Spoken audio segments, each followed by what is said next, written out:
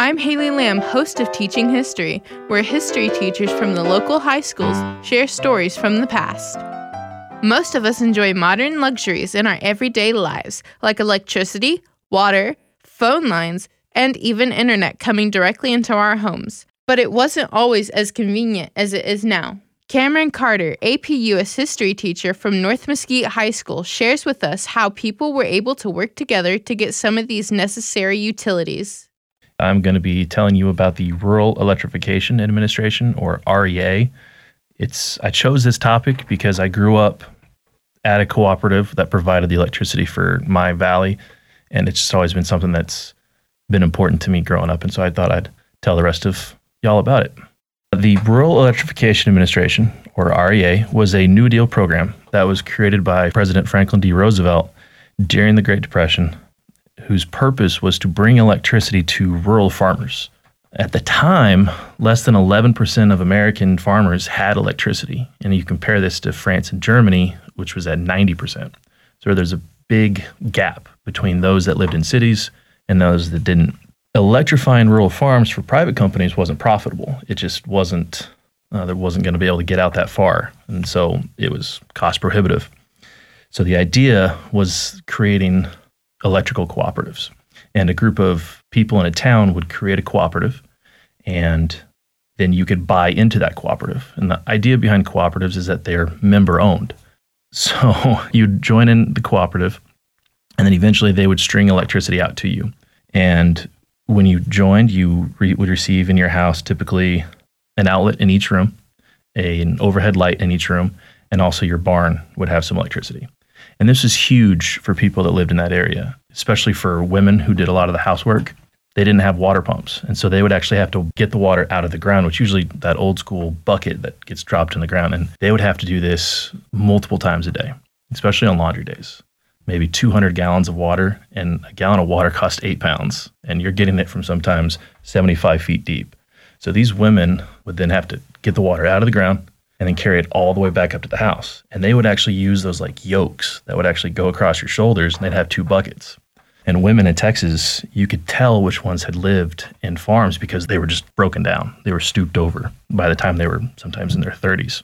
So being able to have electricity changed those people's lives. It was a huge deal, and it was wildly successful. By 1942, the start of World War II, half of American farms were electrified, and then by 1952, nearly 100%. And then starting in 1949, they also started to do telephone cooperatives. So now a telephone service is actually out to these tiny places as well. So it was bringing rural areas basically into the modern world.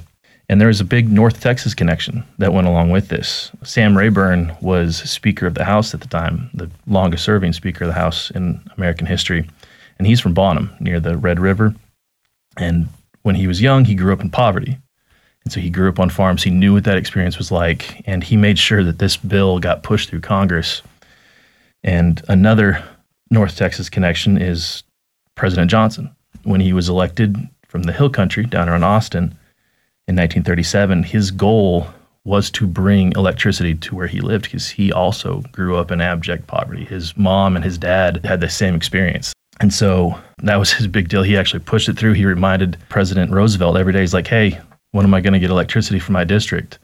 And so one day, FDR was sick of it. He's like, oh, just make sure he gets that water dam that'll provide the electricity. And so that's exactly what happened. And farmers could watch the power poles just getting closer and closer to where they lived. And one of the guys who worked for the power company said, we never had to pack a lunch because those farmers were so appreciative. They saw that power coming and they just brought us lunch. They'd bring out the nice table and the linens and everything. And so that was, what helps LBJ on his track to president. That was his first big step.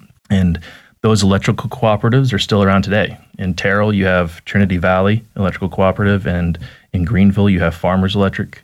And all around, I think there's about 30 still in Texas and hundreds all across the country.